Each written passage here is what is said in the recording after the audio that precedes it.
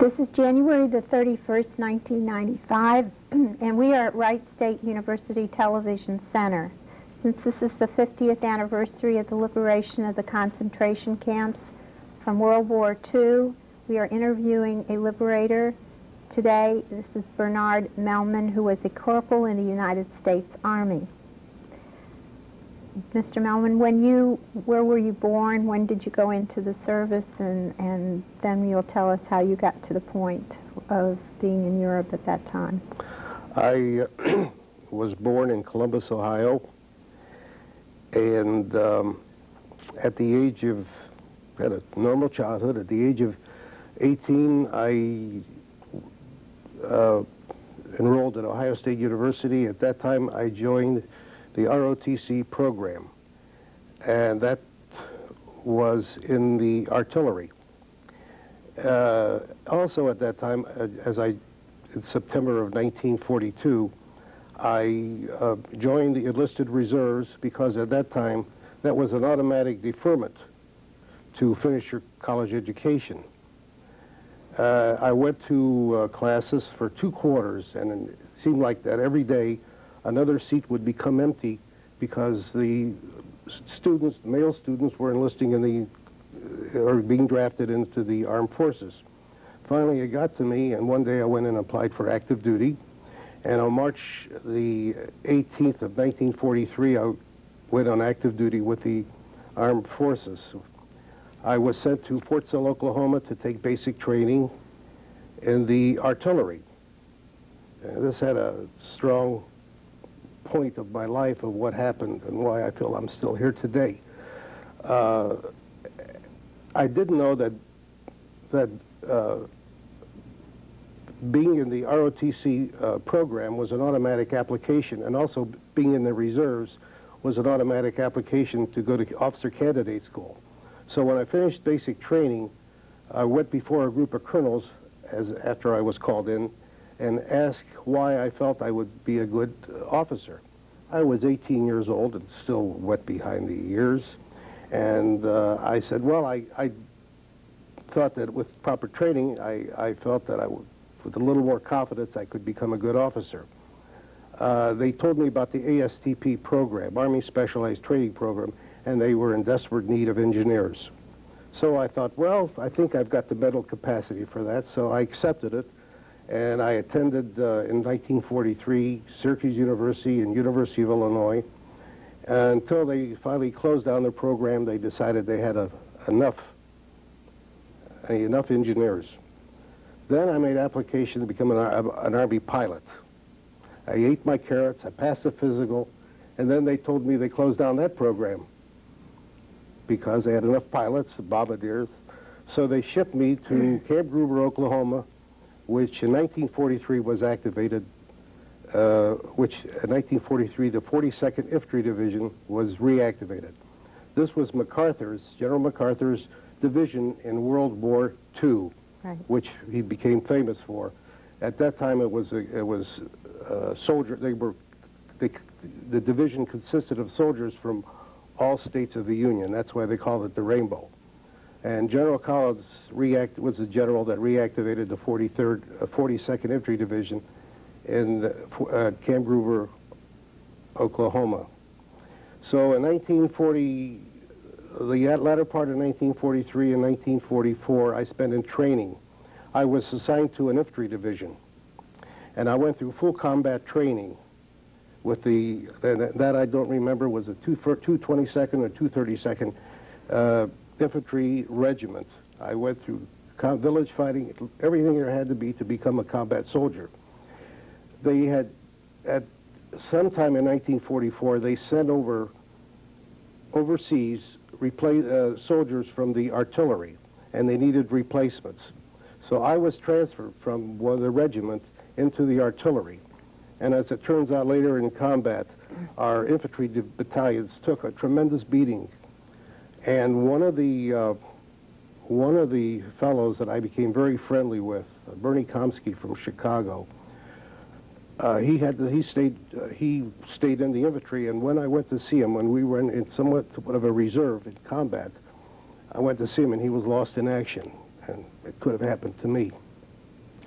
You received your uniform about this? I received my uniform at that time, and that's the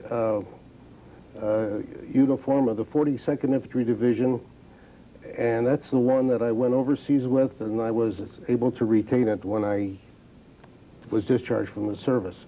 There's a patch on the left, and I'll bring that up now, that, well, it's on my left shoulder. It's the 4th Infantry Division, because after the war ended in May 1945, for some reason which I still don't know today, about 30 of us from our division was transferred into to a group that was sent back to the United States for special training to join the 4th Infantry Division and to Pacific Theater of Operation. As it turns out, I was on the ship when the 2 atomic bombs were dropped, and I got home, and my parents got to see their son right on VJ Day, and I never did go back overseas. So you were in Europe, and I was in Europe. With we landed in January 1945. The division, the infantry regiments landed a couple weeks before the artillery. They were sent right into the Battle of the Bulge, at the tail end of the Bulge, where they suffered tremendous casualties. Right. We landed on January the 4th in Marseille, France, and I was in the 542nd Field Artillery Battalion, Battery B, and I was the scout. Well, because I was a corporal, they gave me the ranking of scout corporal. And I would go with the forward observer, who was the executive officer with our battery, into positions so we could lead and direct fire from. The group was a 155 howitzer, which was a new weapon that came out. It was today I don't even think they use howitzers anymore, because they have all these more technical mechanized weapons that are really assigned to tanks. But we were in the 155 howitzer group, and we did a lot of firing at the enemy when we pursued them. So you saw death as you were going along? We saw death, right. I had been indoctrinated, and I became very embittered, and it was either our life or their life, right. The German soldier's life. So we as a division, had received a lot of commendations for our infantry participation and for especially our artillery, because of our direct, and we were a very fine unit in firing at the enemy. We must have killed thousands of soldiers. As you crossed Europe and got closer to where Dachau was, had you heard anything about concentration camps at that Not really. Not really. I heard words of death camp, but I don't believe I heard the word concentration camp until we landed at that. We arrived at Dachau. Tell us how you came to that. Well, we were pursuing the 42nd Infantry Division, made a loop. We started at France, at the southern part of France, went across the Rhine, and headed directly east, right into Germany. And we were at, do you mind if I look at a map? Because there's a map here that would, these names I haven't talked about in many years. We went to Würzburg, which was at that time I thought it was, well, I can't even think of the city, Frankfurt, but it was Würzburg, which the Air Force had destroyed that town. Only the steeples on the churches were still standing. And we went to Schweinfurt, which was west in Germany. And then we made the move south. Our goal was Munich. Mm-hmm. And heading south, we hit the Autobahn, and at that time, the United States didn't have any super highways, with the exception of probably the toll roads, the new tollways at that time.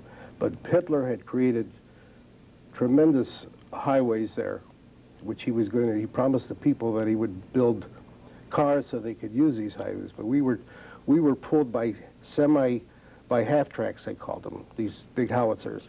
And we just rolled so beautifully, and we were on a real roll going down through from Schweinhurt to go into Munich. Along the way, we were diverted into a side road, and we were following. There are 4 batteries in a battalion, and we were in a second battery, so we were following the group in front of us. And of course, they were an hour or 2, 3 hours before us were the infantry regiments, and they were at that time pulled. They were on jeeps, they were on tanks, they were on anything that could move, because we were really gaining speed and finishing up the war. Right. Suddenly, we came across this compound, and that was Dachau. At that time, we saw our group, as we approached it, saw hundreds of soldiers, and these were German soldiers, laying all over the field in front of because the entire complex was either with barbed wire or with building. And we saw all these German soldiers. They were already slaughtered by our infantry who got there before us. We pulled around where the entrance was, and we kept on going because we saw the cattle cars. And there we saw a sight that once you see that, you may forget other things, which I do at my age now, but I don't forget that sight, to see the 12 to 24 cattle cars stuffed with human bodies. It was a sight that, as hardened as I was as a soldier, it was just hard to, well, I'm not able to describe it. But the stench, because we came right up to the cattle cars. We got out of our vehicles. I was driving my Jeep, and we had all the rest of the battery with their trucks and with the half tracks. We went up to those cattle cars and just stood and looked at that, and it didn't look real. To see these emaciated bodies stacked up high, some laying off the ground because the doors of the cattle cars were all open, and to see those bodies just laying on the ground or laying in there in all directions. I know we've already recorded in history some of those pictures, and I think the previous person had pictures. Well, we stopped, we were there probably for 20 minutes, and then the battery commander said, let's go, we're going to go inside. And we went to the main entrance, which had already been opened by the infantry personnel, infantry soldiers. And we walked inside. You could see the bodies of a lot of the victims just sprawled all over. They were evidently shot by the Germans because they knew that the Americans were coming. There were a few Germans still inside. I understand that some of the Holocaust victims got weapons and grabbed a few from the Germans and turned around and shot them. But you didn't see that had already happened prior to when you That was about 3 hours prior to our arriving. That's how we must have gotten there about 1 o'clock in the afternoon. And I would imagine about 9, 10 o'clock that the building, the Dachau was actually liberated by I think it was the 222nd Infantry Division. Did you see any live people? Any live well, inmates? I can answer that this way. We decided we went inside the building, and the first building we came to where the building where they were destroyed, they cremated the bodies. At that time, somebody said, everybody from Battery B, all the battalion, 542nd Field Artillery Battalion, we have to leave. We have to leave. The American military government, the group is here. They're going to take over. So we had to leave, and as we left the inside of the compound to the outside, we were put on guard duty. for the rest of that day till about late at night, and then we started up again toward, because we were still in combat, we were heading toward Munich. But during that period from about, I would say, from about 2 o'clock till about dark, we were at the, assigned to one area around the compound which had the wire, well, the whole compound was with wire, what type of wire would you call that? You're talking about the fencing, I know. The fencing that you don't escape from. Right, right. And Electric fence or? No, they weren't electric, they were... Barbed wire, probably. Barbed wire, right. that's the word. Thank you. That's why I retired. Can't remember. So we were assigned to one section of the barbed wire, and there were hundreds and hundreds and hundreds of victims that were just milling around. And a group came up because we were able to go right up to the barbed wire, and a whole group, 50, 75, couldn't get any closer. They were all reaching out. They wanted to touch you. Mm-hmm. And that's where it really got to me. They swear, you freed us. We're here. We're saved. And I could speak a little Yiddish because my parents spoke Yiddish. And I could understand a little German. Mm-hmm. And there were some Jews in there. There were some of non-Jews. And there was one, but they spoke Polish. They spoke different languages. But they all seemed to understand German. Mm-hmm. So one man said to me, he said, he had one arm. He says, "My turn tomorrow to go to the cremator, to be cremated." Another one said, "I'm scheduled to go in a few days." They still had the loads of cattle cars with bodies that they had priority. At least they had these people, but you felt like a hero. You felt like you did something that it was a group participation of the 42nd Infantry Division that liberated that. I was only one person. It was a great thing to remember. But eventually, they were all pulled back by the new soldiers that came in, told them to get back, because they didn't want us to come in contact with them because we could get all the diseases that could be passing, and we were still fighting. So we bed down for the night. The next morning, we went on to Munich, and Munich until I wound up in the war in Salzburg, Austria. We wanted to talk about the flag that you liberated, the Nazi flag. Well, when I got to Munich, we went there. We spent about 4 days because we were on guard duty, and we were assigned guard duty at different busy intersections.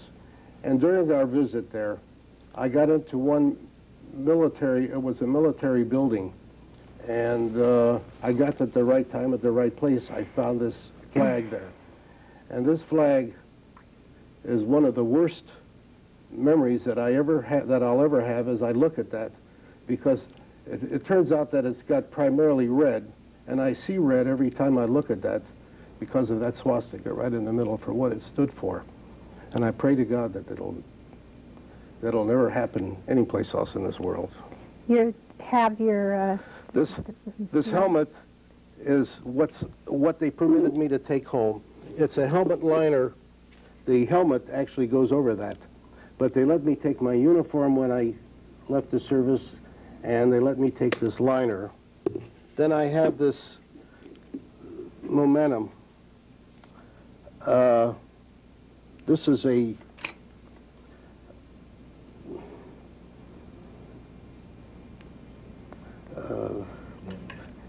bayonet? Yes. Okay. This is a bayonet that I took off a dead soldier laying on the field right outside the building in Dachau. I took it, he had it out, and it was loose, and I picked it up. This actually fits on his rifle, but I don't know how many Americans it might have killed before that. This whole experience as a young soldier and seeing it and living through it, has it influenced I know that for a long time you didn't think about it too much, but now that you think about it, what are your feelings in regard to that period? My feelings are basically is that after reading what the Hitler style and how he took the youth of that country, and he, over a period of years, he took their minds and he created a monster. I feel that this could happen again, and I have the concern. I know that there's the neo-Nazis, and I know there are, but as long as they're in a tremendous minority, and as long as the people of this country can appreciate the American flag, like I appreciate the American flag. I used to get a chill every time I was in a parade and then an American flag would go by. It's something that we have and we should cherish, and I would hope that we could get back in line with our country to get that feeling again. And by telling these stories and recalling what you saw as a liberator? Well, again, I was one part of a group of 1 million men who really gave of themselves, and many of them gave their lives in combat. I feel very fortunate that somebody up there looked down at me, just alone took me from the infantry into the artillery, that I'm here today. But I would just pray that it would just not happen again in this world. And as long as we keep militarily strong, I think we're okay. Well, thank you very much for your testimony, and as an American soldier, the people of this country appreciate what you did during that Thank you. period.